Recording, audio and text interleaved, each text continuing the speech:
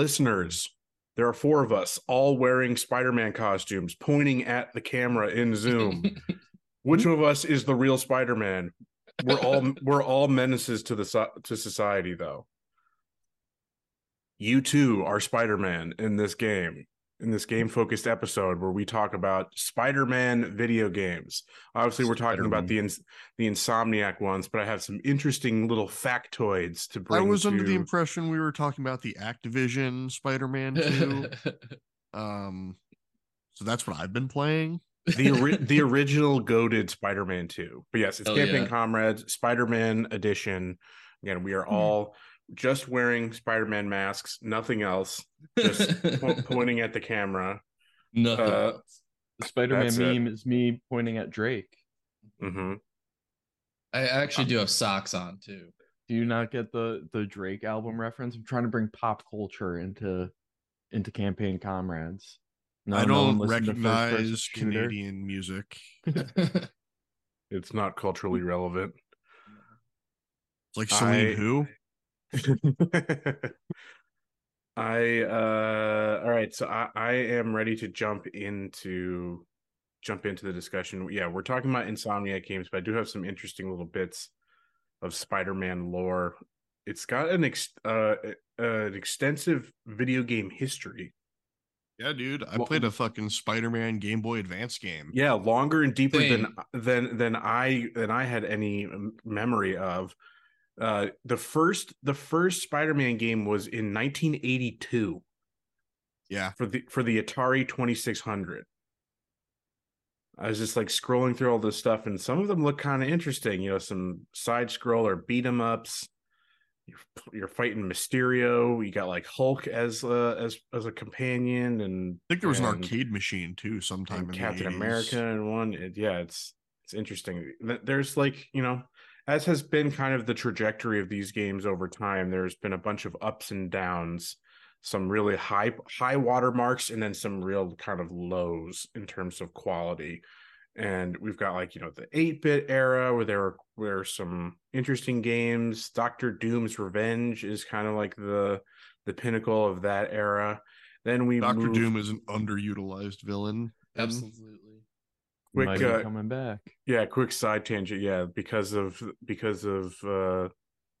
Kang being an alleged sex pest. You know, we might be getting Dr. Doom. So Doom heads rise up. Can't wait to see how they murder him.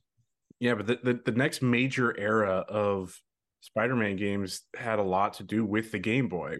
With Game Boy cartridges became the next high watermark. With I think the PS1 had a pretty good Spider-Man game as well, if I remember correctly. Yeah, I think you're right. I vividly remember a PS1 Spider-Man game. Was that Oxford Digital and the puzzle platformer The Amazing Spider-Man? Possibly. That was released on Amiga, Atari ST, Commodore 64, and MS-DOS. Hey, remember when consumers had console choice? Bring back 2000 consoles that are all garbage. I say no, I don't remember. Well, the PS1 is an Activision game. Yeah, so that would be like, yeah, the turn of the century, the new millennium games. We get away from the 2D side-scrolling heights of Rare's Game Boy games, which we had Spider-Man: Return of the Sinister Six, Spider-Man and Venom, Maximum Carnage, a whole bunch of other ones. Some not as good. But here's some 90s arcade cabinets. Marvel Superheroes, Marvel Superheroes versus Street Fighter, and Marvel versus Capcom. But then Marvel versus Capcom series, what a fighting game. Then we got the new millennium, and Activision. Several Activision subsidiary studios took on the roles of making Spider-Man games and put out some actually really interesting and good games. Is really, you know, at the start of their run with them. You have Neversoft created just Spider-Man in 2000. You know, That's Maybe it. not. That's the name. That's the name. Yep. Nothing And else. that's the PS1 game. Yeah, so that one kind of sets the new stage for what a Spider-Man could be, but was fully realized in 2002's game by Treyarch, the Tony Hawk. The people who did Tony Hawk, they poured And it. it makes sense they ported when you those to think about it. Dreamcast. Mm-hmm. Because Dealing with like similar the Tony physics. Hawk trick and Yeah, skateboarding movement is very similar to swinging and yeah, how that can work. you can see the DNA in it, like its movement, and it did have a similar trick system that we still see the DNA of in things like in the Insomniac games. Bro, but if you're not tricking every time you're swinging, you're just not min-maxing your XP. Is all I'm saying. I'll say that these games are not shy with the XP giveaway though, so don't really need it. But this was they did the tie-in. This was a tie-in to the first Spider-Man film, this 2002 one, and then they did the one that we were alluding to, the tie-in to Spider-Man 2, the best superhero movie of all time. Sam Raimi, the GOAT.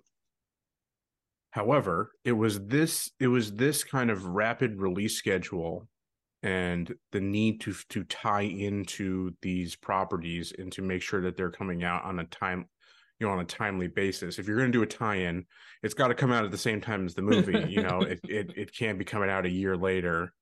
That's just not going to work. So Ubisoft. That just Avatar. That just led to a significant dip in quality to the Activision titles, where you're getting like a new shittier Spider-Man game every year. And does that ring a bell for any other Activision franchises? Yeah, weird how that works for them. They were also that was the peak of different consoles had games of the same name, but they were different. So I love that. I love that trend. Yeah. Like obviously the Game Boy Advance and whatnot editions were going to be different because that's a whole like those are D-makes. Yeah. Those by definition that's lowering to a D-makes. previous generation of console quality. But like yeah, it was awesome when the GameCube, the PS2, and the Xbox had different versions of the same game.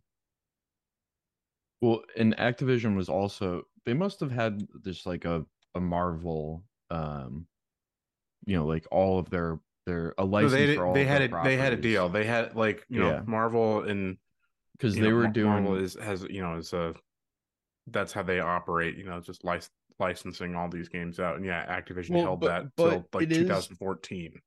It is interesting because they didn't do that with their movies, and like the movies and video games are coming up around the same time, and Spider-Man getting divvied up, and that is how they did it with they just sold the rights to Sony. They sold Spider-Man exclusive rights to Sony.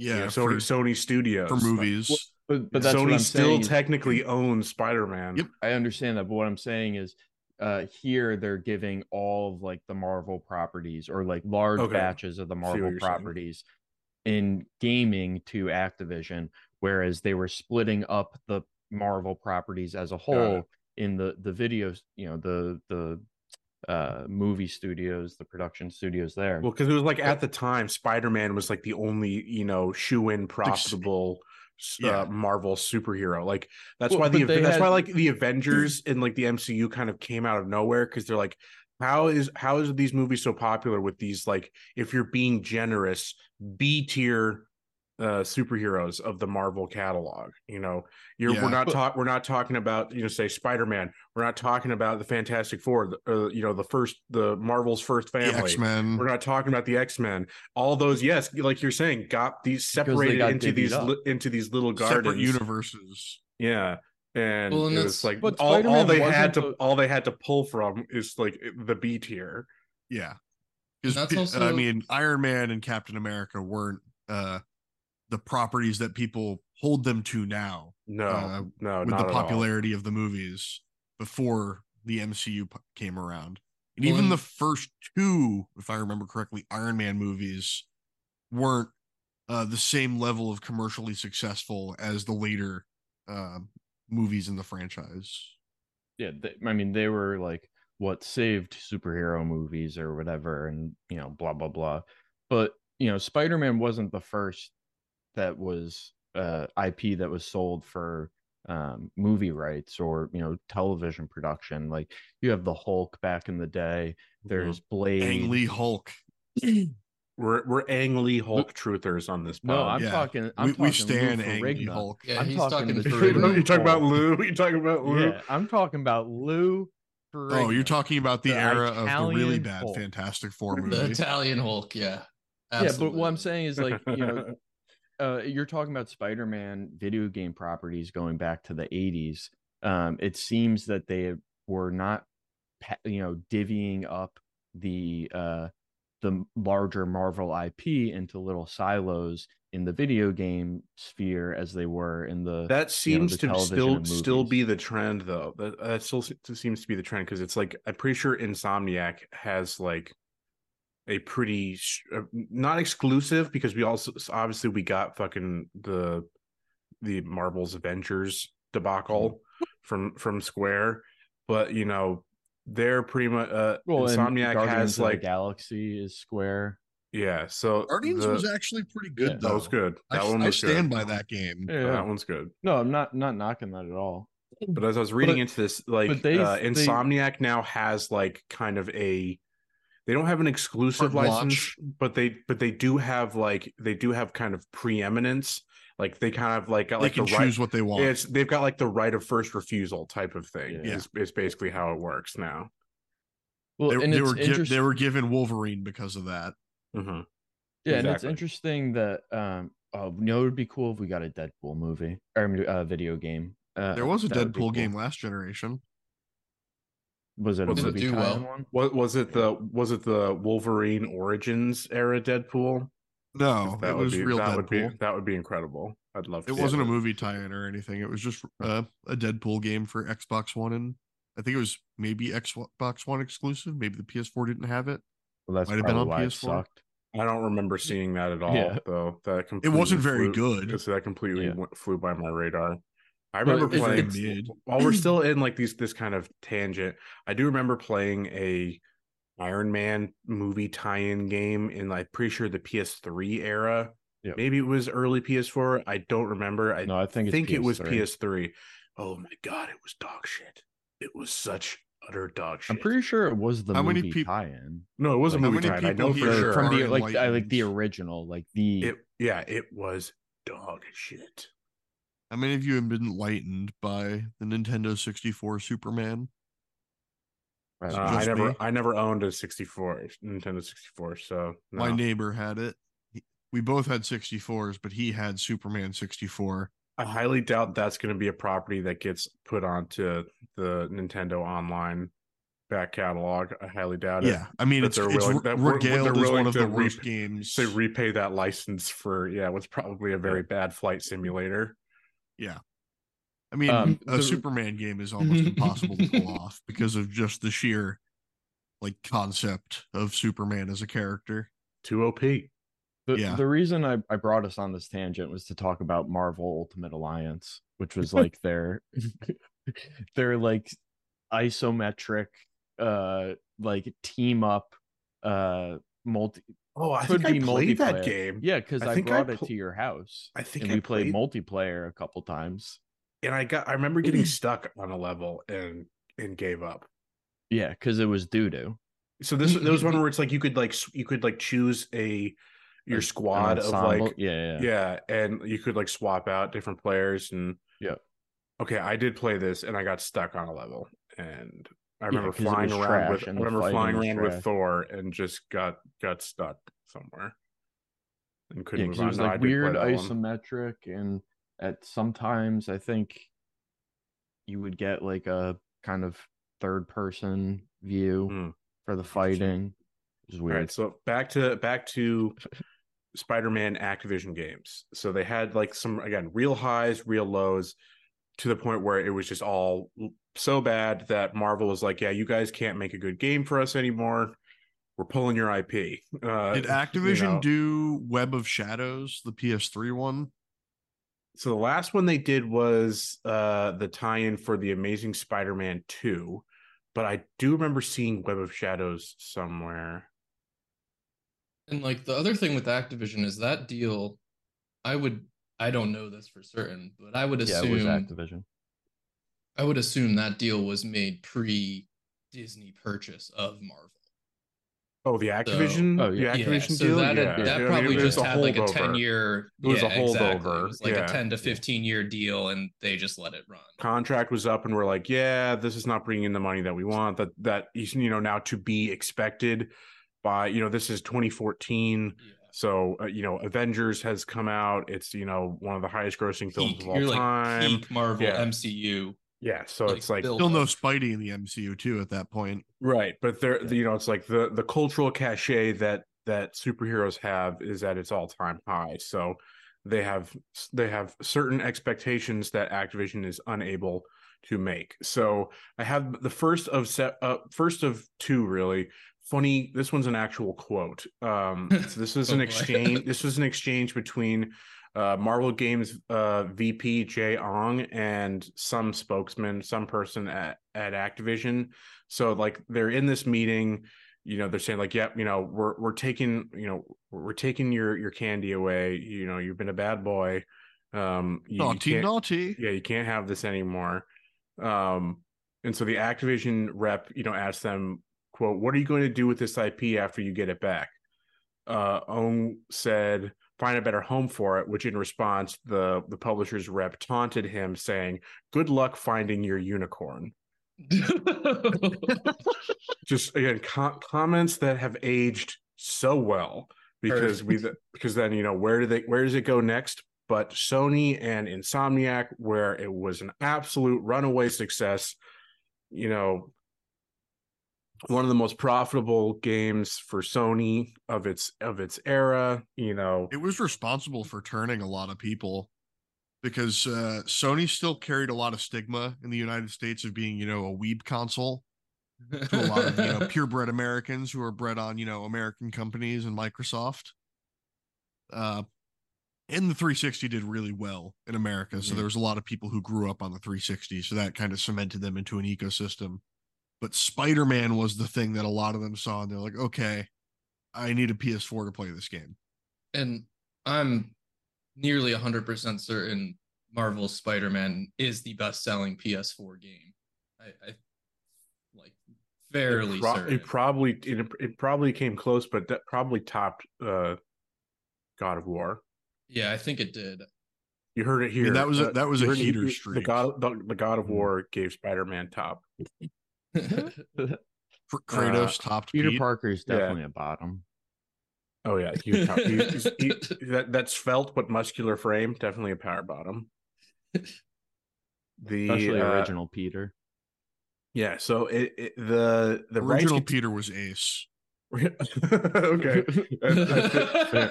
But we got one of the more toxic, but still, in my opinion, funny discourses to come along from the most recent game. Going over who do you pick, Mary Jane or Selena Black Cat? Selena. It was just like, yeah, you go with the toxic blonde.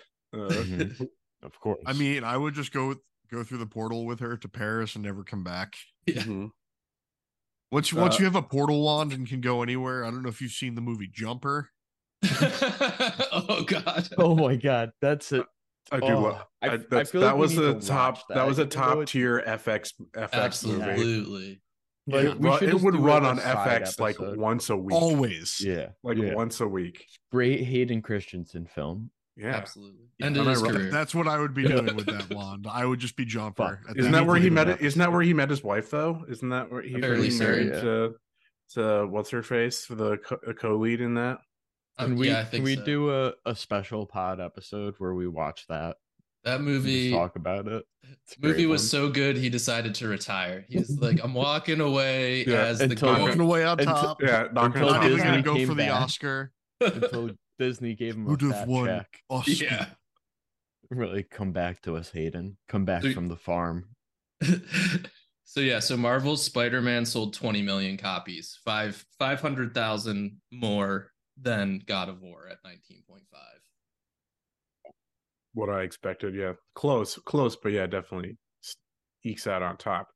So Marvel takes the IP rights back. They're shopping it around to basically the big three. They're talking Nintendo, Microsoft, and Sony. Nintendo they're just like, we don't do licensed shit. We're our own thing.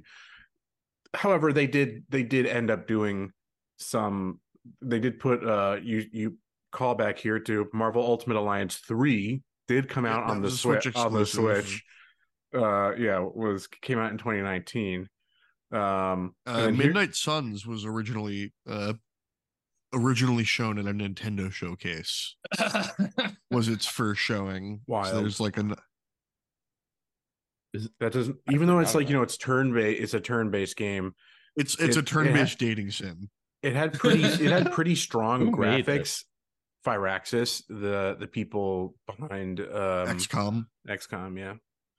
It's on my list to play soon. The big thing that's been stopping me is that it's like a 90-hour game. It's incredibly long. But according to the podcasts I listen to, you can smooch people, and that's all that matters. You can't, however, smooch Wolverine. You can, however, do a book club with him though. So that's pretty cool. I'll take what I can get. So they're looking to, like, land a partnership that's going to create them a Spider-Man franchise that can rival the best of the best when it comes to superhero games, which at that point was and probably still is the Batman Arkham games by Rocksteady and WB Games. I mean, in that sense, it's the horse meme where the back end of the horse is nice, the middle of the horse is nice, and then the front of the horse is a stick figure. I'm a bit of Arkham Knight. I'm a bit of an apologist for Arkham Knight in some ways. I'm very critical in others. I totally agree with the people who say that, like, if you were to release Arkham Knight today, people would still be like, this is one of the best looking games this year. And that's like a almost 10-year-old game. It has aged visually incredibly well. I mean, it's part of the reason why it literally was a horrible, completely unplayable PC port for like the first year of launch. And should have never had a PC port to begin with. Right, absolutely. Still, the Batmobile can suck my nut. That's not. And I don't. That's not Batman. And I didn't like how you couldn't get the true ending unless you actually like 100% of the game, and there was no way I was doing all those Riddler trophies. Oh God, the Riddler trophies. Never gonna happen. Riddle me this, Batman. How many trophies does it take for you not to do it? More than 5. That was probably it. So they're shipping it around to the major 3. Nintendo's really just is never gonna happen.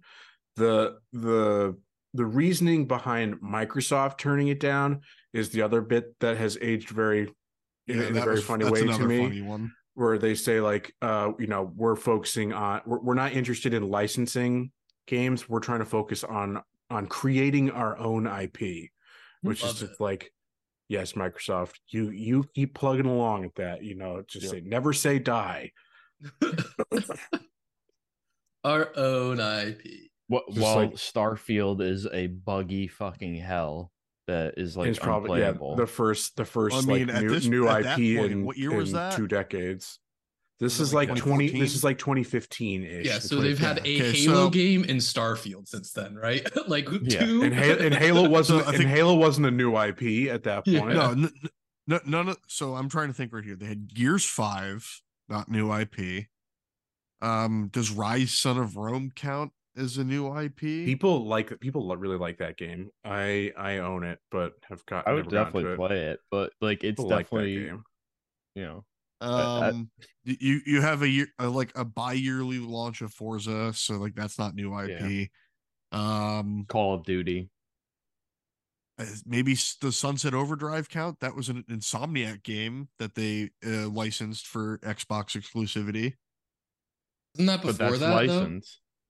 Yeah, I'm trying to think of where in the time that might be 2014, to be honest. Yeah, that's Yeah, so they definitely were not pumping out any new IP, and What they what do you shit the think they were bed. thinking? Because Starfield isn't even that wasn't in their lexicon at It the wasn't time. even a They didn't glimmer in their own. eye. They didn't own Yeah, Bethesda at that it's like point. So yeah, let's just sit back for a yeah. second. What new IP were they thinking about there? let's say I Microsoft can think first of party studios were few and far between at that point. Titanfall. Yeah. that was EA, right? That's not Yeah, Yeah, it yeah. that's is not EA. Titanfall is Sure. Respawn and EA. Yeah, Easy. no, like legitimately, I can't think maybe because they had Scalebound was like the Platinum Games game they were trying to exclusive that went into development hell and disappeared, never to be seen again. All right, so I looked up Xbox first party games. Gears 5, Halo Infinite, Microsoft Flight Simulator, Forza, Microsoft Baseball. Oh, that's 2000. That's way too. Yeah, you got to cut off at 2015. We're looking at Yeah. everything after this exact point in time. Fable, I want to publicly shame them. that's 2004. Yeah. Sea of Thieves, 2018. Ooh, okay. I There you forgot go. about that one. There you go. Yep. There's That's one. it. Sure. That's it. That's what they were banking on. All Hey man, bets Sea of in. Thieves It's is a a decent. It's done decently for them. games as a service that's still alive. No, for sure. People still play that. But that's not hitting.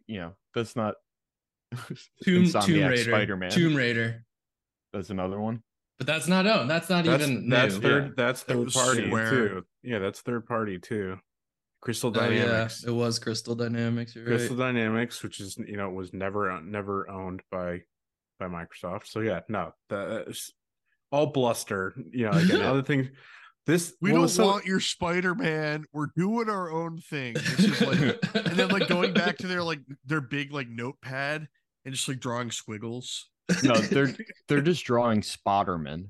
They're like, we're going to create our own new IP. IP. Yeah, the new only IP. idea they could come up with, Spotterman. New IP just dropped. You know the squished meme head guy. Yes, Yeah. Spotterman. So that basically just left them with Sony and a partnership that has worked out quite well, and with Sony already owning the film rights was like, oh sure, I guess. But who had a prominent role in getting this to Insomniac, because the talk happened with Sony, with SIE, not with Insomniac at first, but was the recently departed Connie Booth, the PlayStation exec who just got basically albatrossed for the games as a service debacle. That was basically fucking Jim Ryan has just so cleverly sidestepped with oh yeah, I'm retiring, you can't fire me, I'm retiring. I haven't just completely fucked every first party Sony studio and pissed off every major studio head by requiring them to slog through a games as a service project that they have no passion about. I'm just gonna leave. I'm gonna walk away. You guys get to deal with that. And so yeah, Connie Booth basically got scapegoated for all that. But yeah, she was the one responsible for getting Insomniac's studios head Ted Price on board. Was originally Insomniac was originally not super excited, or at least the head honchos weren't. Like Insomniac was also going through a little bit of like a lull at that point in time. Like the PS3 era wasn't really much. A bit of an identity crisis. Yeah. Was Sunset Overdrive their last game at that point? Their most recent game, which was well enough received. Just didn't get really played by a lot of people. No. But however, what really kind of sold it was the rank and file. The rank and file at Insomniac were like really pumped and really invested in doing this. They saw technological connections between mechanics that they had used in games like Sunset Overdrive that had a pretty dynamic traversal system already there. Yeah, there was like wall running and like rail grinding, but rail grinding is also a Ratchet and Clank thing. So they've got So they had there's also the underlying hook shot tech or the swing Ratchet, shot in Ratchet Ratchet and and Clank. Clank, which yeah, prototyping they had underlying tech that could really kind of see this through.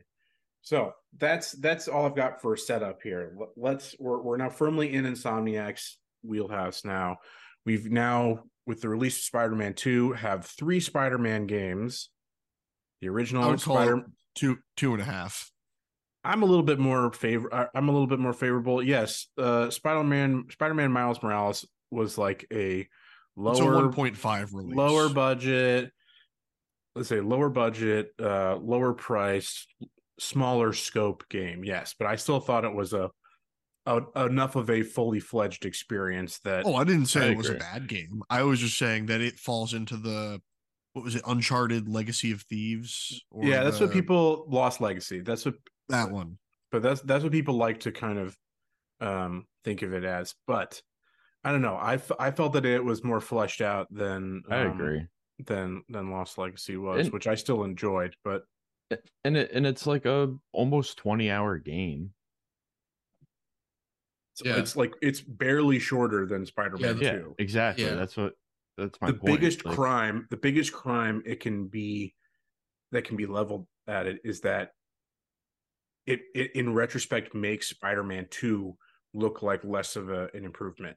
If you don't have Miles Morales, it is truly, you see it's a sequel improvement. There's a lot of mechanics there, but it truly is a 0.5 improvement over Miles Morales. It is too incremental from what the last release was, in my opinion. One of the things I've thought about in the game length overall discussion is, as I've played through it more and more, the speed of the traversal and the addition of the web wing to the traversal does generally speed you through the city more.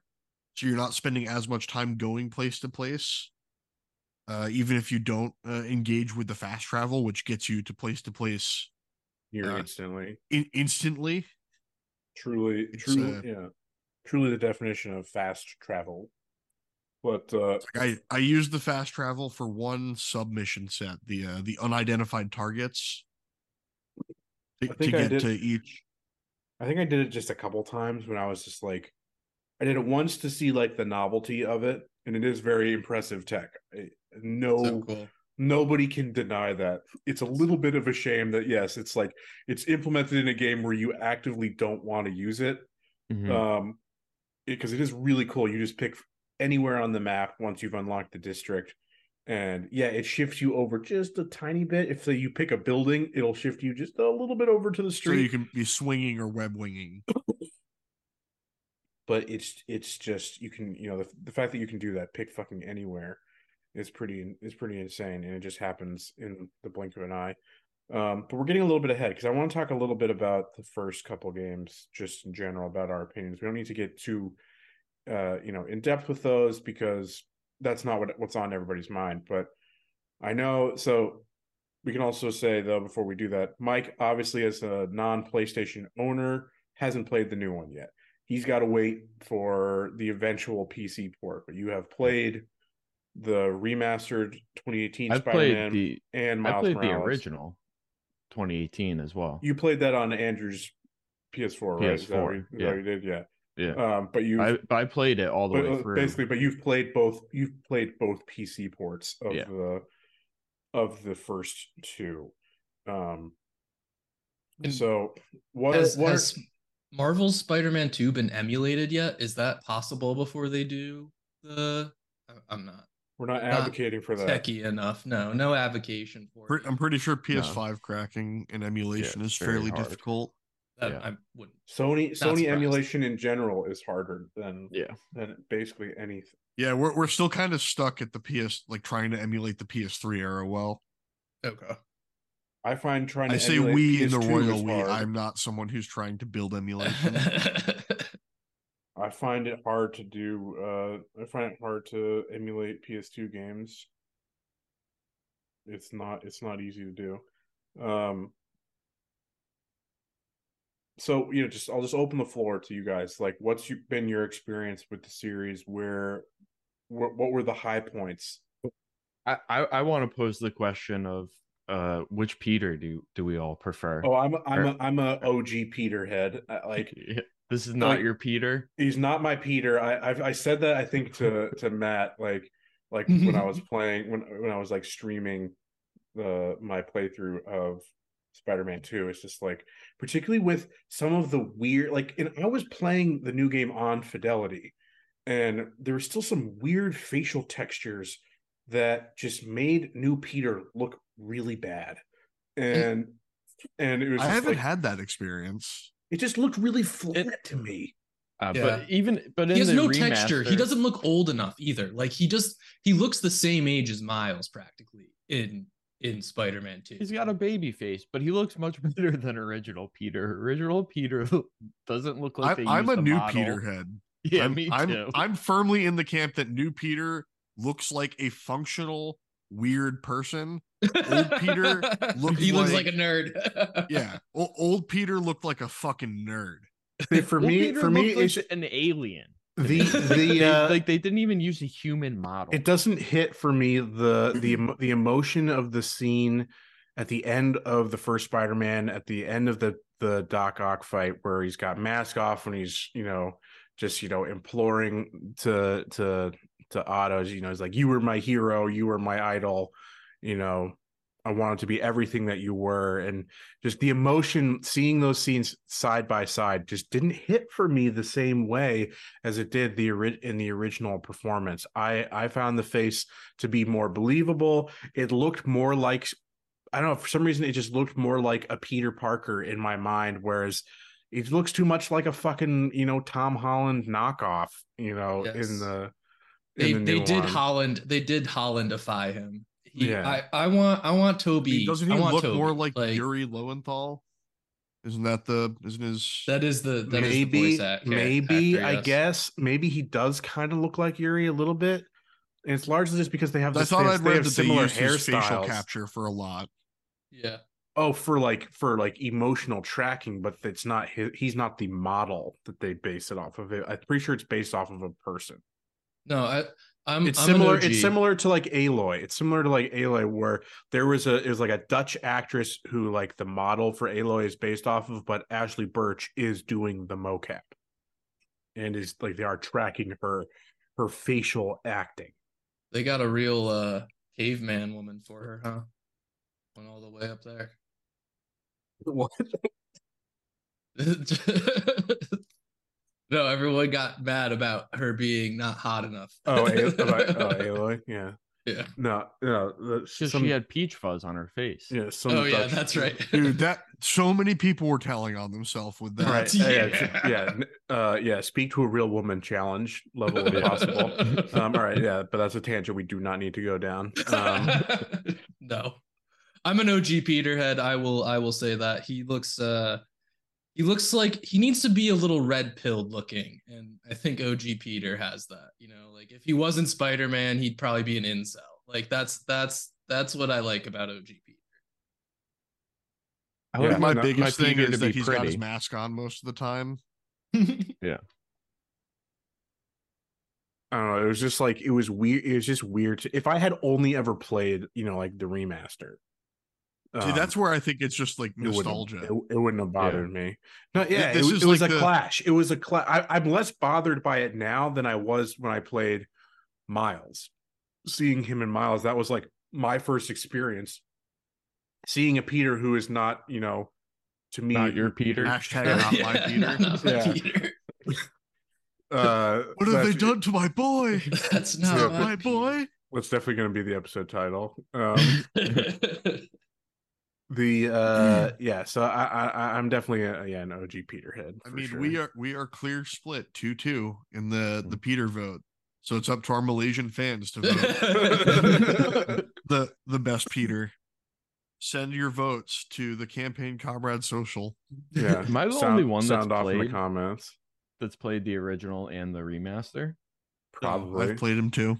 Okay. Oh. That would have been my guess out of any of us, but yeah. No, I didn't play. Because you are a video game replayer. I am not, and I don't think Andrew is either. Because I wanted to see the difference on the PS5 compared to the PS4 Slim that I played the first one on. I played it on Andrew's chugging PS4.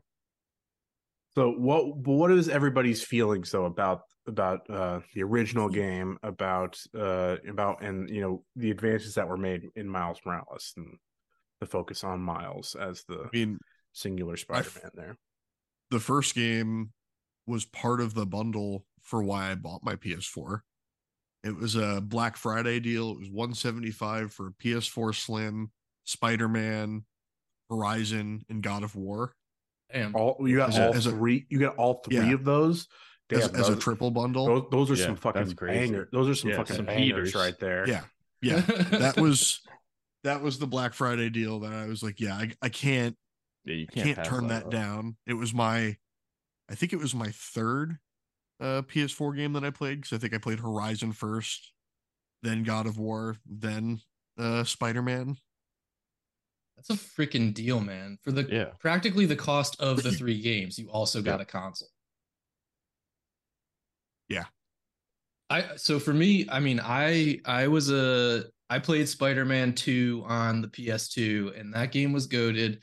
It's another one of the games where it was like Grand Theft Auto, but not mature rated, so I could play it. And I just go around a city and beat up criminals. Yeah, it was fantastic.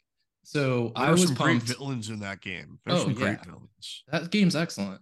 And so I was really excited that they were bringing back what looked like the new generation version of that game. And I think it nailed it. Like, the swinging was so much fun. It was immediately rewarding. The combat's fantastic. And I think like those things have carried out throughout the games. And for me, just like getting back to play Spider-Man in a new gen experience was a great hit of nostalgia, but also just fun on its own right. Like, even if I hadn't had that prior experience, I think it's a great game all around. And one of the big reasons I liked this game, I think, on top of like it being a quality game, a fun experience, all the things we've discussed, but it wasn't a movie tie-in. Yes. It was its own story. I think it was its own story. It wasn't released.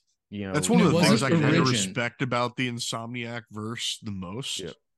Is that they take some really good existing IP and ideas, but they don't just play by numbers with it. They do a lot of interesting things with characters, and they play with having Mr. Invisible, or no, not Mr. Invisible, Mr. Negative, right? That's his name. Negative. Negative. Like that's not something we've seen in like the movie verse of Spider-Man. Like, that was an interesting character. So I think that was very helpful in both its development and reception by fans, was that it wasn't a movie tie-in. They did not hold it back with the number of villains. You got classic the classic cadre of villains. Like, you got the Sinister Six basically in that game. That was pretty cool. My biggest issue Gobby, with though. the game. No what? No Goblin, no Gobby. No Goblin. Yeah, not yet. Yeah. I know. My biggest issue with the game, though, is the MJ missions in all of the games. One, why are we playing as a woman? Like, why, what is this? I didn't pay. It says Spider-Man in the fucking title. Yeah. Yeah, but would you buy a Spider-Gwen game? Hmm? Maybe. Depends on the outfit they give her. Is she trans? Yeah. What agenda are they pushing? No, but like, jokes aside, I can't stand the stealth MJ. Like, I want to have superpowers. I'm playing this game. That also means in the first game you don't like the Miles missions as well. Yeah, I don't. Yeah, because you're just walking around like a normie. I'm a normie in real life. Like, I can get that experience by walking out my door. Yeah, like, I want to swing around, but like they're small enough that it's whatever. Like, you can obviously get past them. I didn't hate them enough that they took away from my experience. No, they didn't at all. There weren't enough of them that I was like, ooh, this is starting to get tiring. Like, there was just enough that it started to be like, I'm glad that we're spaced out. Yeah, I'm glad that we're finishing this. In the most recent game, the MJ mission when you're at the Hunter compound can suck my fucking nuts. Dude, The amount of times MJ... I didn't struggle with any of them. I found like they were. I mean, well, you are playing on the higher difficulty, so that there is that. But no, I have to, because I love the first games, and and Miles included. I loved those games for all the reasons that you guys talked about. It really delivered on its promise of being Spider-Man. There are some other things that I do want to talk about in terms of some real misses that it had, but like there were some low points in those games. I will always say that the open world was never great. It was a mediocre Ubisoft level open world in terms of its activities. The world itself is so much fun to exist in that like I could totally ignore that shit, and I did for those first two games. Like I did what was maybe necessary, or like I swing right by it. So yeah, I'll dabble in it here and there, but it was never a driving force. I never felt like it was really pushing me to have to engage with it if I didn't want to. But then wasn't making you be the friendly neighborhood Spider-Man. But you could, and it did enough to, if you dabbled enough in it, you got that feeling, because that was again part of what was so awesome about Spider-Man 2 for the PS2 was just swinging around and beating up criminals, not actually doing the story, just being Spider-Man swinging through the city is just, you could just have a sim like that and it would still be fun. It would still be very fun. It delivered above and beyond that too, so that makes it absolutely successful. And like those things did not bring it down for me whatsoever in those first two games. However, Spider-Man 2, their decisions to double down on all those bad things about the games really soured the experience for me. I still enjoyed the game as a whole, and I will say I think it was still a good game. I had maybe some story gripes here and there, but the MJ missions are bad just in the opposite direction. It's so funny and obvious how they had to radically change enemy AI and balancing to just be so unbelievable, just to be like oh my god, this is what drives me crazy. The stealth is terrible. It is such bad stealth. The AI is absolutely brain dead. It's not. It is in the remastered as well. I was just playing an MJ mission where I was standing next to the guy. Yeah, it's not very, very smart. When you're playing as a Spider-Man either and doing stealth. I think they dumbed down the stealth in Spider-Man 2 as well. But like, it's just like, it's like you're playing two different games when you switch from a Spider-Man to MJ. Like there is such tonal whiplash in terms of mechanics and what you're doing. It's just like they just went in this completely opposite direction that just like, it was clear that like there's just like, we have no idea what we're doing, and we feel obligated to put this in, so we've got to just completely upend everything, every standard we have set for the gameplay up until this point, just to make this fit. So I got to give them props for being ballsy enough to be like, everybody hated the MJ missions, let's give them some more. Let's give them some more. Give them some more, and we'll make MJ, who's a reporter, somehow incredibly good in combat and have a gun that knocks out people that take like 10 hits. Did you miss Spider-Man. the one line where she said she trained with Silver Sable? Yeah, trained with Silver Sable, and what's the made up Eastern European state that they're from, that Silver Sable is from? It's not Sokovia, but it's Symkaria. No, it's not Symkaria. That's what it is. Yeah. I missed that, I guess. See, like for me, she says it in the first time I don't care about like she's a Mary Sue type of argument, whatever. It's just, to me, it's that strain of continuity of just like how you're fighting what are supposed to be the same type of villains, yet all the ones that MJ has to fight have to be so dumbed down in order to make the combat believable, that it's just like, if she were fighting the same ones that are ganging up on Miles and Peter, she'd be dead in 2 seconds. It's just like that they had to so drastically alter the AI and the combat encounters to shoehorn this in. It was just really fucking really bad. I really did not like it. I will say that I don't know if it changes with difficulty, but in my one MJ level I've played, if I got seen, I died immediately. I mean, you still like do you just get one shotted? Like in this you get two. In the regular thing it's 2 shots. No, you get 1 shot if you get seen. All right, so I mean that's a little bit better, but still it's like I never got seen. I got seen, I think I got shot like once.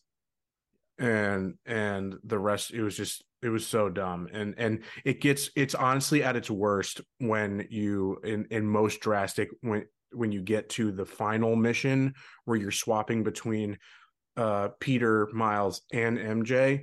The MJ portion of the final bit, which I guess you guys haven't gotten to yet, where she's fighting the next tier up of your available enemies that are quite difficult.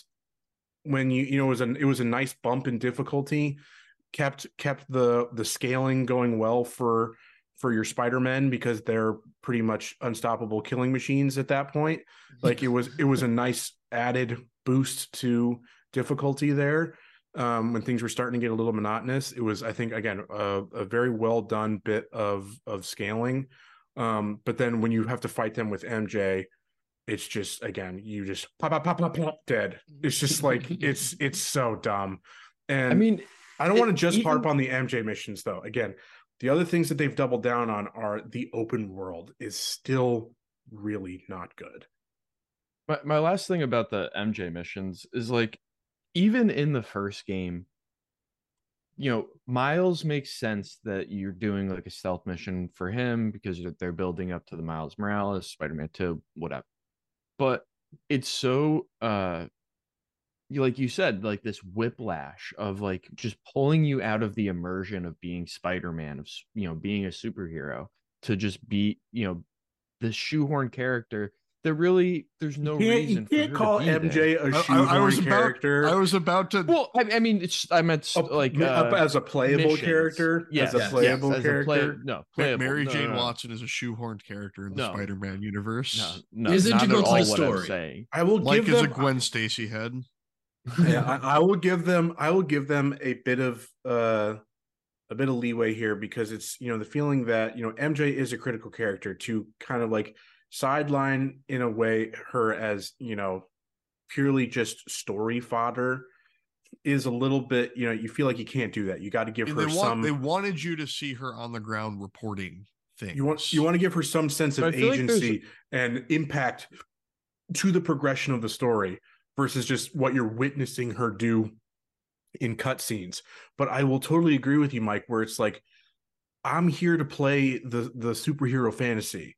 To go, and there's ways to incorporate MJ powerlessness mission is just like not fun. Because there were some missions I remember in the first one where you're like MJ is doing her MJ thing and you're up like in the rafters, trying to divert enemies or like take them out to clear the path for her. Yeah, and shit like that. Like, I'd much rather do that because I'm still Spider-Man. MJ is like gathering the evidence. She's part of the story. She's not just a cutscene character. You're witnessing it and helping her along the way, but you're still Spider-Man. That just always bothered me. Like, I want to play as Spider-Man. Like, I want to be the unstoppable killing machine. Because let's not lie. Send that to his employers. But let's also just say, Spider-Man. Clip it. In these games, the Spider-Men have an insane body count. The people are like, oh yeah, Spider-Man doesn't kill. He doesn't kill. He webs up all those enemies. Like, people like slowing down like the finisher animations where he just takes a fucking shin to the back of some thug's neck, and it's just like that dude's totally alive and doing fine. In general, getting punched by someone with the canonical strength of Spider-Man should stop your heart. Getting hit with a manhole cover. Yeah. Dude just webs up and hit the person with the canonical cover strength of Spider-Man. Or in those finisher moves when you're getting your neck snapped by the kick, then you're hitting the ground face down, and smashing your face. See, that's with the force of Spider-Man. At the very least, he's giving these people CTE. Like they've all had their lives shortened significantly. That's the funny part in the second game, or in the sequel, Spider-Man 2, when you get the symbiote suit and you start to become more brutal. Like he does become more brutal and do more heinous acts on people per se, but I'm doing the same thing when it's not him doing it in cutscenes.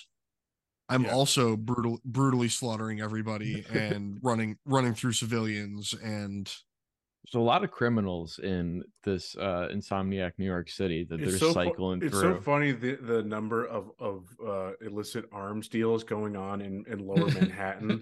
Yeah.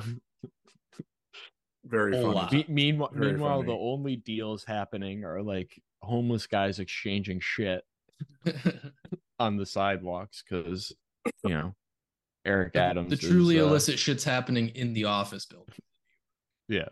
Exactly. The one improvement that I really found at its strength in Spider-Man 2 was its politics, because we can't talk about the first Spider-Man game without talking about the really, really uncomfortable relationship Spider-Man has with the police.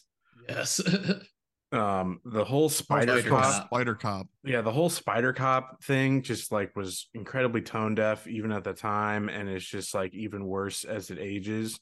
But like, let's not forget that like the Ubisoft open world mechanic of unlocking your map via a tower was you reinstating a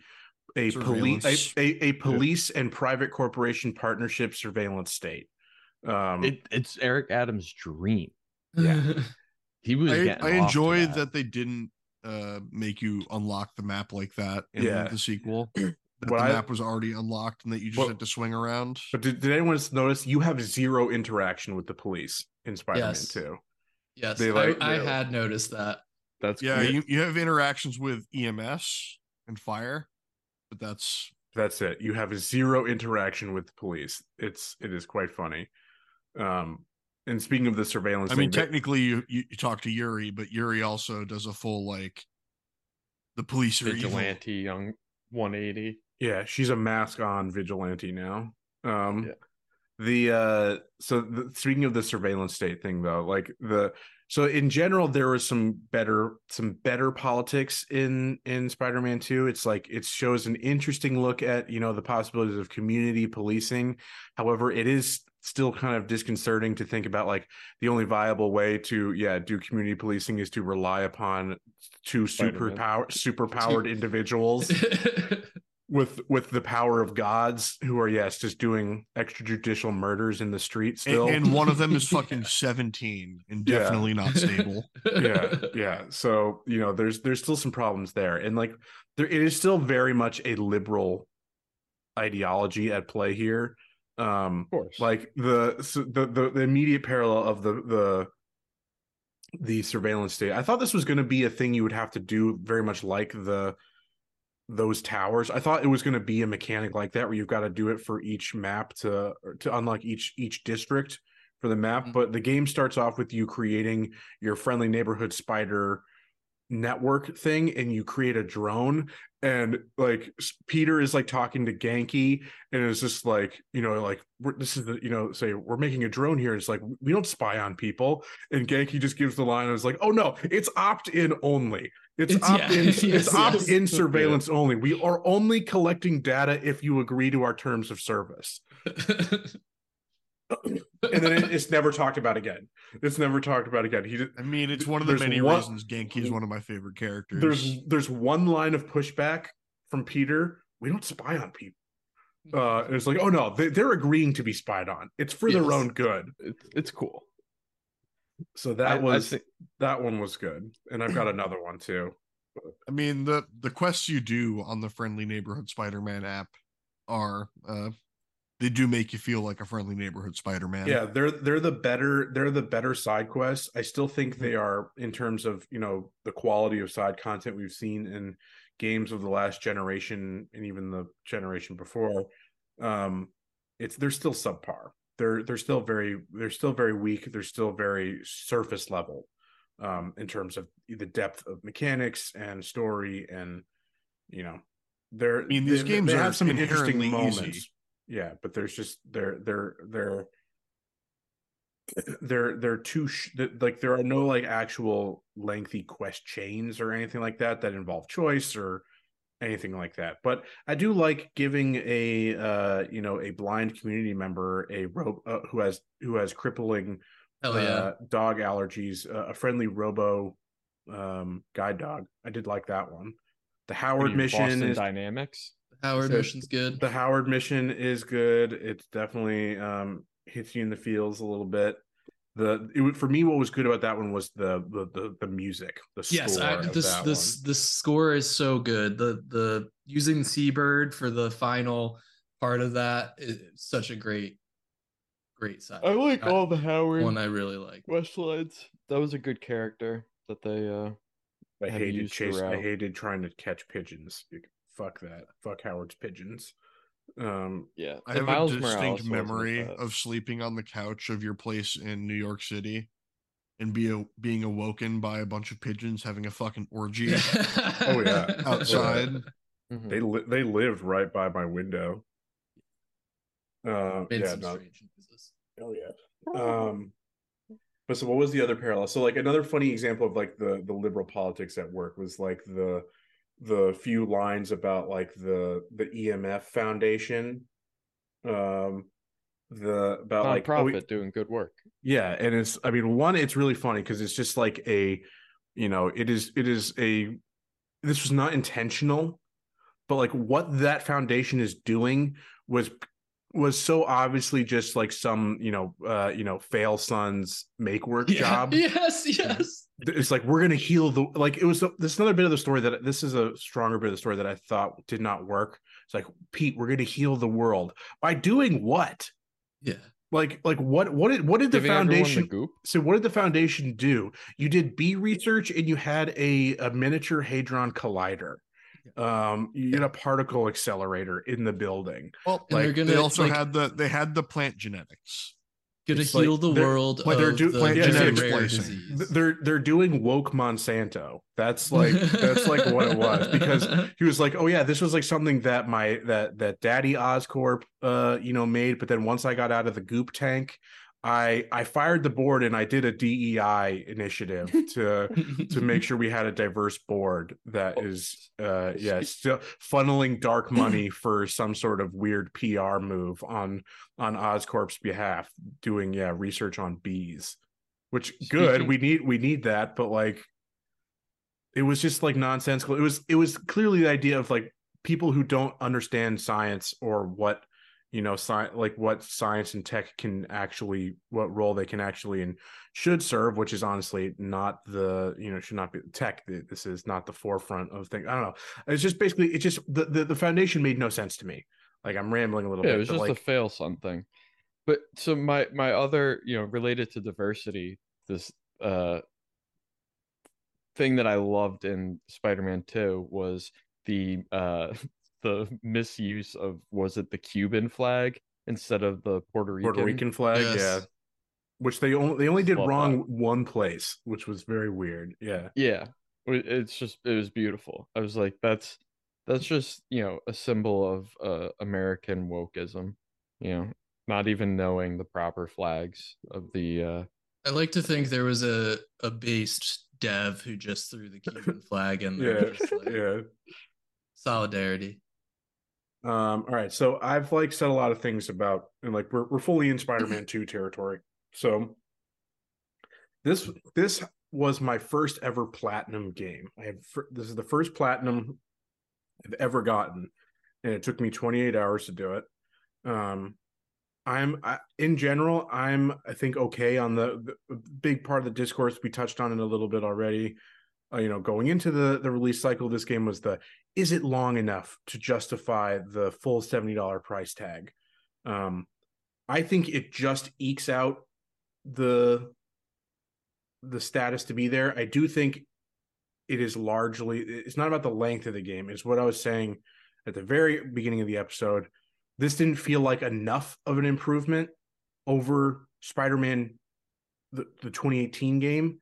This felt like a 0.5 improvement over Miles Morales. It's like this didn't go far enough to be a next gen only new $70 price tag. As a $60 game, I would have never had a single complaint. I think but I think it just barely clears that hurdle of being okay, worth your time, worth your thing. I'll open it up to you guys because I'm talking for a lot here, but my final real assessment here as the one who has actually finished in 100% of the game here, because Matt and Andrew are still in their playthrough. The review scores for this are inflated. I do not think it deserves 9 out of 10, 9 or 10s. I think this is at its most charitable an 8. I think that's a fair read of this game too. I totally agree. I think for me it's worth the value. It's fun. It does what it claims to do. Like I've enjoyed the story up until this point. There's too much filler, but there was too much filler in Miles Morales and the first one as well. So, that's par for the course. But I do, even at this point, Ben, I largely agree with you. I would say this is, for me, it sits at like a 7.5 to an 8. And it just isn't the 9 and 10 that a lot of review scores were coming out on. And I know maybe the meta like average score is about 8.5 at this point. I don't know. I haven't looked, but I do think it's an 8 at its highest. I will say I've seen some criticism of Kraven, and I personally really enjoyed him as a character so far. I think he's got some great fucking one-liners. His animation 90. His anime, yeah. I just looked it up. Yeah, it's 90. That's too high. The 9.1 user score. I think Kraven's model is the best. The best looking one. His facial mesh is the best and has the best detail. I think Kraven was good, and I think his motivation was a strong one and an interesting one. They just didn't give it enough room to breathe. They didn't develop it enough. It was at a level that if you weren't really paying attention to this one bit where you're investigating an office space where you find out that he's on like late stage chemo. Yeah. It's like you could have totally missed it. You could have completely and totally missed what his motivation was. And why he's taking on this hunt to find an equal. It was, I think again, very, very strong. The idea behind it. I just think it could have been executed just a little bit better. I do think it was good though. I don't disagree. I do still think it was good. I liked Kraven. Well, I tend to fall on the positive side. I haven't had the same level of issues that others have had through their play. Well, I had some technical things which I'll get to after you go. I want to mention those because I've only had 2 visual bugs, and they were negligible to the play. But like I don't mind the open world stuff in this game because I find most of it enjoyable to do. Like it's it follows the Ubisoft model, but the stuff you're doing at each one I didn't find tedious or difficult would be the real thing. Like it was easy. Oh, none of them were difficult. None of them were difficult with the except of some of those Mysteriums that we were talking about before we started recording. Some of those are tedious in their difficulty, and it's just the timing of them. And I think it was largely about when you approach them. There is what makes them difficult, depending on where you're like leveled. But yeah, it's the tedium. It's the repetition. The lack of diversity in each thing. It becomes a bit annoying. The only thing that had enough to be repetitive was the spider bots. And that was just because at a certain point to find all the spider bots, you're just finding the tallest building and then just doing a glide over of this section of the city, trying to find. To me, that was the least offensive one, because it was just like I would just find them as I was going. I only ever had to, like, when I was like going for the platinum, search for like 4 of them. Like I just found them all just as I was going. It was never it was oh, I see the thing, I grab it and I keep going. Once I found the first spider bot, I went and found every spider bot. You and I play video games so differently. You're an absolute sicko, Matt. You're an absolute sicko. Like, that's how I handle everything in the open world. Once something in the open world unlocks, I go and do all of them. That is how I did the rest of it. The spider bots, that is not how I did it. I just found those. That one worked the cleanest in terms of just your progression through the game. It would just be like, I'm swinging through, I find them, I'm finding a bunch, I'm not going out of my way. I come across them in my natural progression of playing through. Whereas the further I got into the game, I did do that. It was just a new type of open world activity opened up. Let's just bang them all out before we go to the next story. Get them. And it was largely because it was just like, these are boring. I don't find these particularly interesting. I don't want to spend that much time on them. So let's just, get it all out of the way and I can continue on with what I actually find enjoyable. You guys do it the opposite of me. That's where the repetitiveness really gets to me, is when I do it that way. I generally will do like 1 or 2. I enjoy doing them the first 2 to 3 times. It's once the ones are beyond that I really start to just be like, this is enough of this type of activity. My perspective is that once I start doing them, I'm just in the zone, and I'm just going to be the most efficient at finishing them at this point. Yeah, because I'll have all the mechanics in my head already. So just go take care of them while the mechanics are fresh and everything is solid. Like the unidentified targets mission in particular, I did that. That's the one where you're chasing the drones. Yeah, I did all those back to back. That was like one of the first level of activities where I just did them all at once. And I actually thought the payoff for that mission was fairly decent with Chameleon's apartment. I would agree with that. That was a good one. That one had a little bit more. That was a little bit more intriguing. Had a more significant payoff. Like the Sandman one did not have the payoff I was expecting at all. No, that one really disappointed with how it wrapped up. I thought there was with how fucking awesome Sandman was at the beginning. Like I thought maybe at least you were like going to go to the raft or something and have like a face-to-face discussion with Flint Marko, and do something like that. But no, you just leave a little statue at his daughter's house and that's it. It's done. Yippee! I got a trophy. Like, it's like. I don't know. I was disappointed with that. I was very disappointed with that. I'll check out the drone one. That's good to know. I have not done that all the way through. So if that has I felt those activities overall were okay. Just like web winging and trying to it was a maneuverability challenge more than anything else. Seeing what you can do with the web wings. Yes.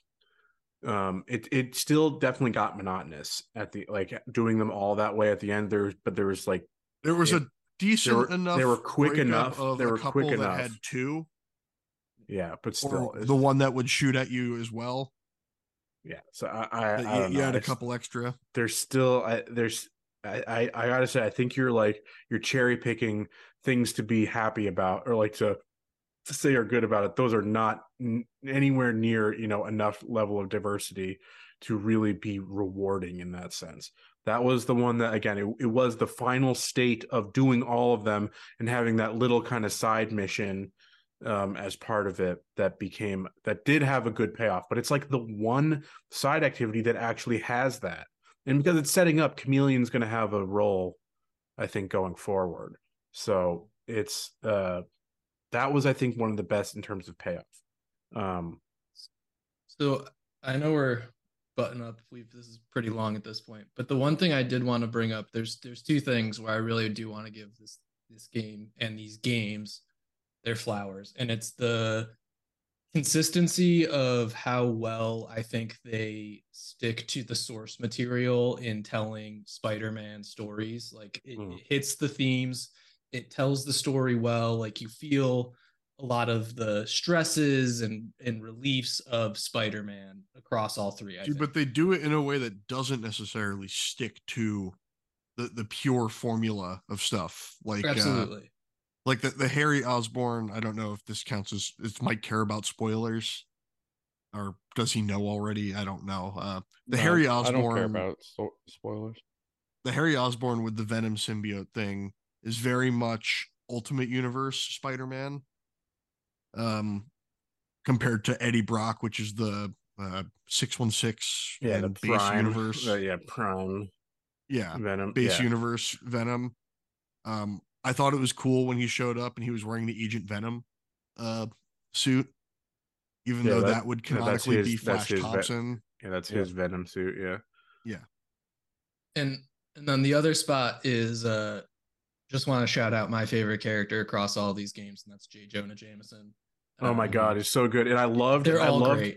I loved it because I think it was not until Miles Morales where he becomes a Alex Jones podcaster. Yes. Instead, where he's transitioned to new media and it's putting him in a podcast form was a the Friendly Neighborhood idea. Spider-Man mission where you go meet the photographer lady and then you have the reminiscent of delivering your first cover photo to J. Jonah. Those were good. Him berating you over the phone, teaching you how to be a New Yorker. How to be a real New Yorker. That one was good. I did like that. Get out of the way. Yeah, no, that was good. That was very good. I'm walking here. Hey, you see someone getting mugged. People get mugged every day. You keep going. All right, but okay, I do want to talk about the technical state of things though, because this was wild to me. One of the only experiences I have in recent memory where this has essentially been confirmed that the day one patch made the game worse. Every reviewer who played the game during review period was like, I had no problems, no issues, none of this. We have now the infamous clip of Spider Cube. Bring Spider Cube back. They nerfed Spider Cube. I saw a tweet about that, and it was like, Spider Cube is hilarious, but there's just about a couple hundred devs who are all just like, God damn it, it's the cube. Yeah, or QA testers being like, I told you. I fucking told you. But there's some things that were annoying. Yeah, I had some visual things that are not a big deal. This lends credence to my wait a week before playing things method. Mike, I think you were on stream with me when you saw a couple of the funny ones. So there was this was a common glitch that I had. Two examples. So the first one was doing one of the photo opportunities. And so it was people playing basketball in a basketball court. Every character model invisible. You were just seeing a basketball bounce. And so in the picture, it is still in the picture too. The picture I took and sent to the newspaper guy is just a floating basketball. There was also canonically that's just ghost basketball court. Yeah, that's still newspaper worth. Yeah, when the first time I went to the EMF Foundation, went to the koi pond, was having fun with the fish, and then I turn around, there's just a floating cup of coffee. Yeah. I also saw that people were going to crimes or fire locations, and they would get there and it would just be gone. It would just despawn. I didn't have that. I didn't have those. A common one I had was car chases where the car would take off and run through a building, which is just nice. those are essentially scripted events. How can you not see that the car needs to go this way? You've had them pull into a dead end, and rather than having to say turn around and go out the way they came in, they just zip through a wall. That one was fucking stupid. And then I had one hard crash. Yeah, me too. I know I had two examples of progression blocking bugs that I had to reload a save. For the life of me, I can't remember what the second one was, but the first one was doing one of the rescue thing. It was a regular crime where you beat up the guys mugging some guy, and then you gotta bring the guy to the victim to an ambulance. And I swear do to think God, it's funny that you're taking these horribly injured people to an ambulance and you are swinging through the city and like you are absolutely making things worse. Yeah, doing wall runs, not supporting the neck. They're not supporting. They're not supporting and stabilizing the neck. That's the first thing they teach you. I was thinking about it as I did like a loop-de-loop with the guy. It does cut out a big part of your traversal options. Yes, when you do it, and so that was what got me. So here, I swing down. I get to the. Well, first, if I want to say the amount of times you hear, amount of times I saw the same EMS model and hearing the NPC say, "God bless you, Spider-Man," it's just ridiculous. But again, just kind of lazy in that sense. I don't understand why they had to do that. They couldn't. You can't voice a couple because they're not even doing facial animations or lip syncing. You could record a couple more NPC barks like that. That's not that difficult. Pay a voice actor to do that. That's not a challenge. The literally $100 minimum. Yeah. That's like half a session. Like to just record just a string of those. Like I don't see why that had to be. But so I go to put this guy down, and I'm like immediately like, something's off. He starts putting him down in this weird ass janky animation. I put him down, step away, and pick him back up. Pick him back up, and I remember what the second bug was. It had to do with sitting down. That's what reminded me. So it's like I put him down, and it just glitches, and he picks him back up. Can't put him back down. Starts swinging away. He's still over my shoulder. So it's just like half of my traversal things are locked. Just can't do it. Can't keep going. Had to restart. I wonder. I would have been funny if you could stop a crime with him on your shoulder. Went into combat with him on my shoulder. That would have been funny. If I'd been recording the footage, I should have done that. Yeah. But the other one was Coney Island. I sat down on a bench and couldn't get up. I mean, that's just Coney Island. That's what it's gonna do to you, man. Too many hot dogs. Too many funnel cakes. Yeah. I haven't had much fun set on a needle exactly. Like I had holding a conversation with Harry and Mary Jane while they're somewhere else in Coney Island. I'm sitting on a bench and can't get up, and so just had to restart the game. But after I had that crash, I didn't have any more problems. It was weird. I haven't had a single crash, and I haven't had any of those. The only two things I've had were the anti-ox suit, the eyes in one spot started clipping through the edge of the trim on the suit. And then I had last night I got struck by the hunter lightning grenade thing they throw up to get you on the ground in the area, yeah. And the lightning stayed on my suit for the entire rest of the mission. Yeah, that's annoying. But then once the mission cleared, it went away. So I didn't. Were you getting the effect of it, or was it just a visual? No, it was literally just, it was like in cutscenes and whatnot too. It was just a light glow and crackle. Okay. Got it. Which kind of looked cool with my black suit. Yeah. I had one hard crash. I had one progression lock that I had to restart, and then when I was streaming previously, I'm pretty sure I went through an entire mission where Miles' suit was just like one tan color, and it just lost the color for some reason. The texture. They were doing whiteface on him. Yeah, pretty much. He was just essentially, he was just it was like a skin colored suit. It was weird. Gross. We love the universal hatred for the final Miles Morales suit. Oh my god! Apparently Adidas is selling it. Is selling it. They're actually selling. Of course, no. It was I told you it was a product placement. It was a deal that they did. Sneakers, a hoodie, the track leggings, and No face mask. Horrible. I didn't realize it was that direct of a Real Men by marketing MSG branded New Balance sneakers. The suits in this game were bad. There were almost the only good ones were ones that are from earlier games. Yep, agreed. What was the I saw you could change color palette. Yeah, you can. Is that preset stuff, or you could don't get any colors. Each one has 4 alternate colors. Yeah, that's kind of lame. But it makes for some interesting ones. But no, all of the new ones bad, with the exception of the Venom suits for Peter. Those were good.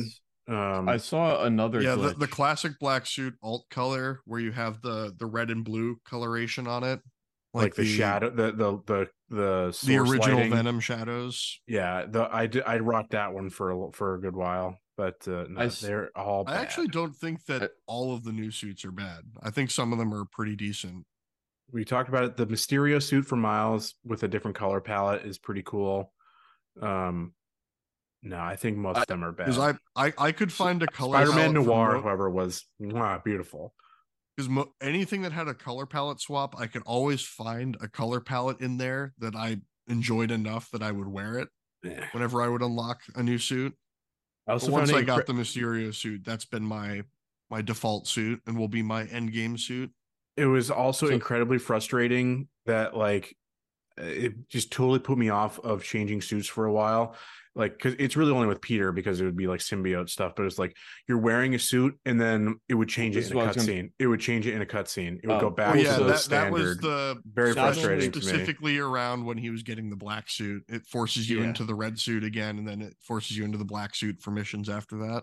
So I saw that, after you get the white version of the symbiote suit, which I don't think they've gotten to yet. Yeah, they haven't gotten to that yet. Spoilers. I know all of the end game, so there's nothing that can be. So I don't care about suits. I did like that one. I did that's what I ended the game. I mean, Anti-Venom is a cool character in general. So what the glitch is, if you go back to the Venom black suit, in the post, once you've beaten the end game or whatever, the black suit will still emit white Anti-Venom symbiote attacks and shit. So there's a story reason for that. So yeah, I get it why they do. But post game, when you're back in the black symbiote suit, because it's got white coming out, but still has black web. What would happen? What would happen is when you are Venom, you can switch to another suit, but you would have Venom powers, and it would be the black symbiote. You would still have the symbiote because they show that the symbiote suit can alter its appearance. It turns into a tuxedo for him. Yeah, it's just visually weird in the post game. It is weird. I don't think it's a bug. It's not a bug because he's a new symbiote. Symbiote. I had seen someone being they should add the ability to change the colors of those things so you can match them in game if you want to. That's not a bug. It's not a bug. I think it's just an oversight. Yeah. No, my one little gripe lack of a feature is that because they added Peter having symbiote powers, they had to give Miles new powers too, and Miles' new powers feel incremental. Well, to me, I found in this game Miles more fun to play as. Oh yeah, I agree. I think Miles. I just thought that whether it was new or old powers, when it was new or old. I found Miles much better. When you unlock all of Miles' powers, I think you'll think differently, Matt, because the first two that you get, Chain Lightning, is kind of weak. I often swap that out for Venom Punch instead. But the jumping one is essentially the exact same as the regular Venom. Dash. It's functionally it's the same. You get 2 charges for both of them. But you get 2 charges of the dash as well. So so you get 2 charges for both of them. So there's effectively no difference in that one. The later 2 that you unlock are different and are better and are pretty OP. I just think fighting final boss. He felt more shoehorned for his new powers. It makes sense for his story though. They make it involved with his story, but I didn't like them at first as much, but once you get the full suite of them, and also I had to put them all on because you need it for a trophy. You need to beat 100 enemies with evolved Venom powers. Yeah, I'm already almost there. Yeah, so I had to swap to them, but like the two basically final boss encounters, where you play or like at different times you're facing off against this boss with either once with Peter, once with Miles.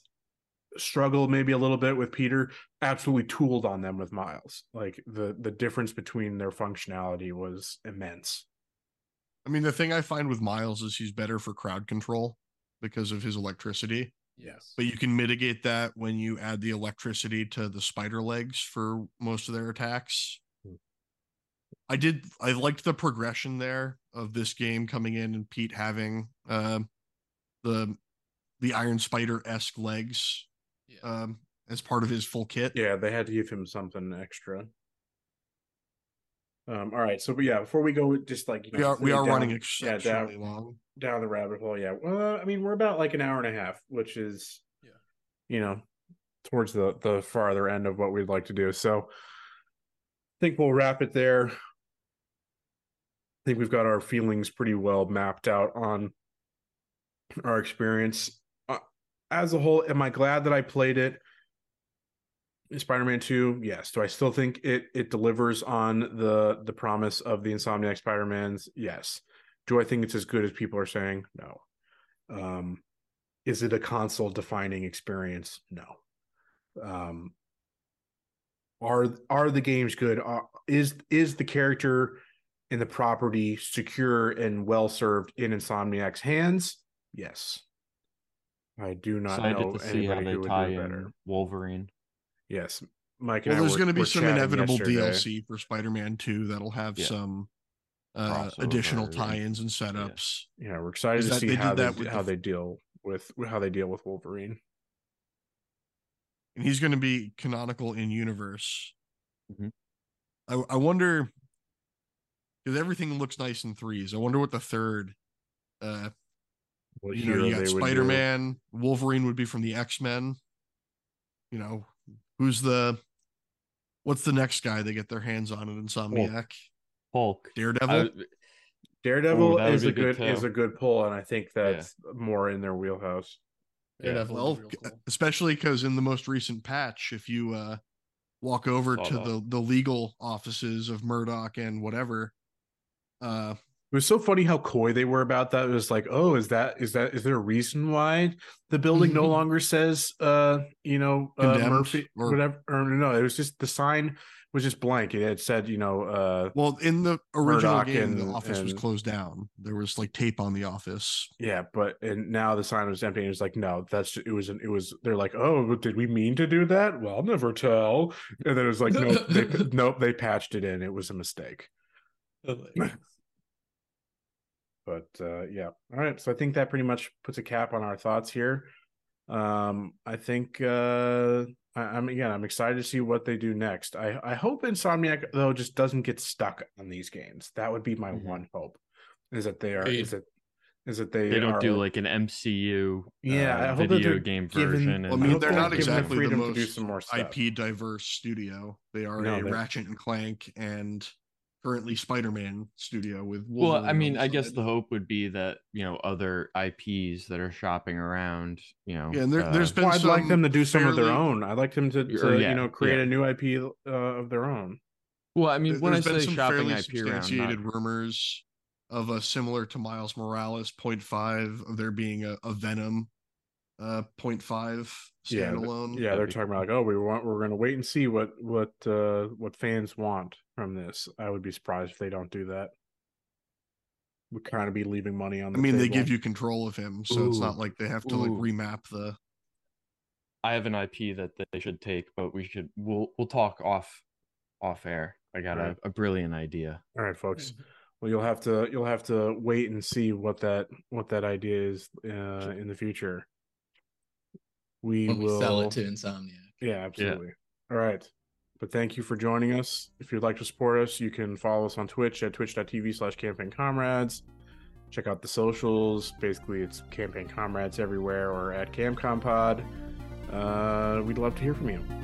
Let us know who your Peter is. Yeah. Sound off. Sound off in the comments. We will see you in the next one. Bye-bye.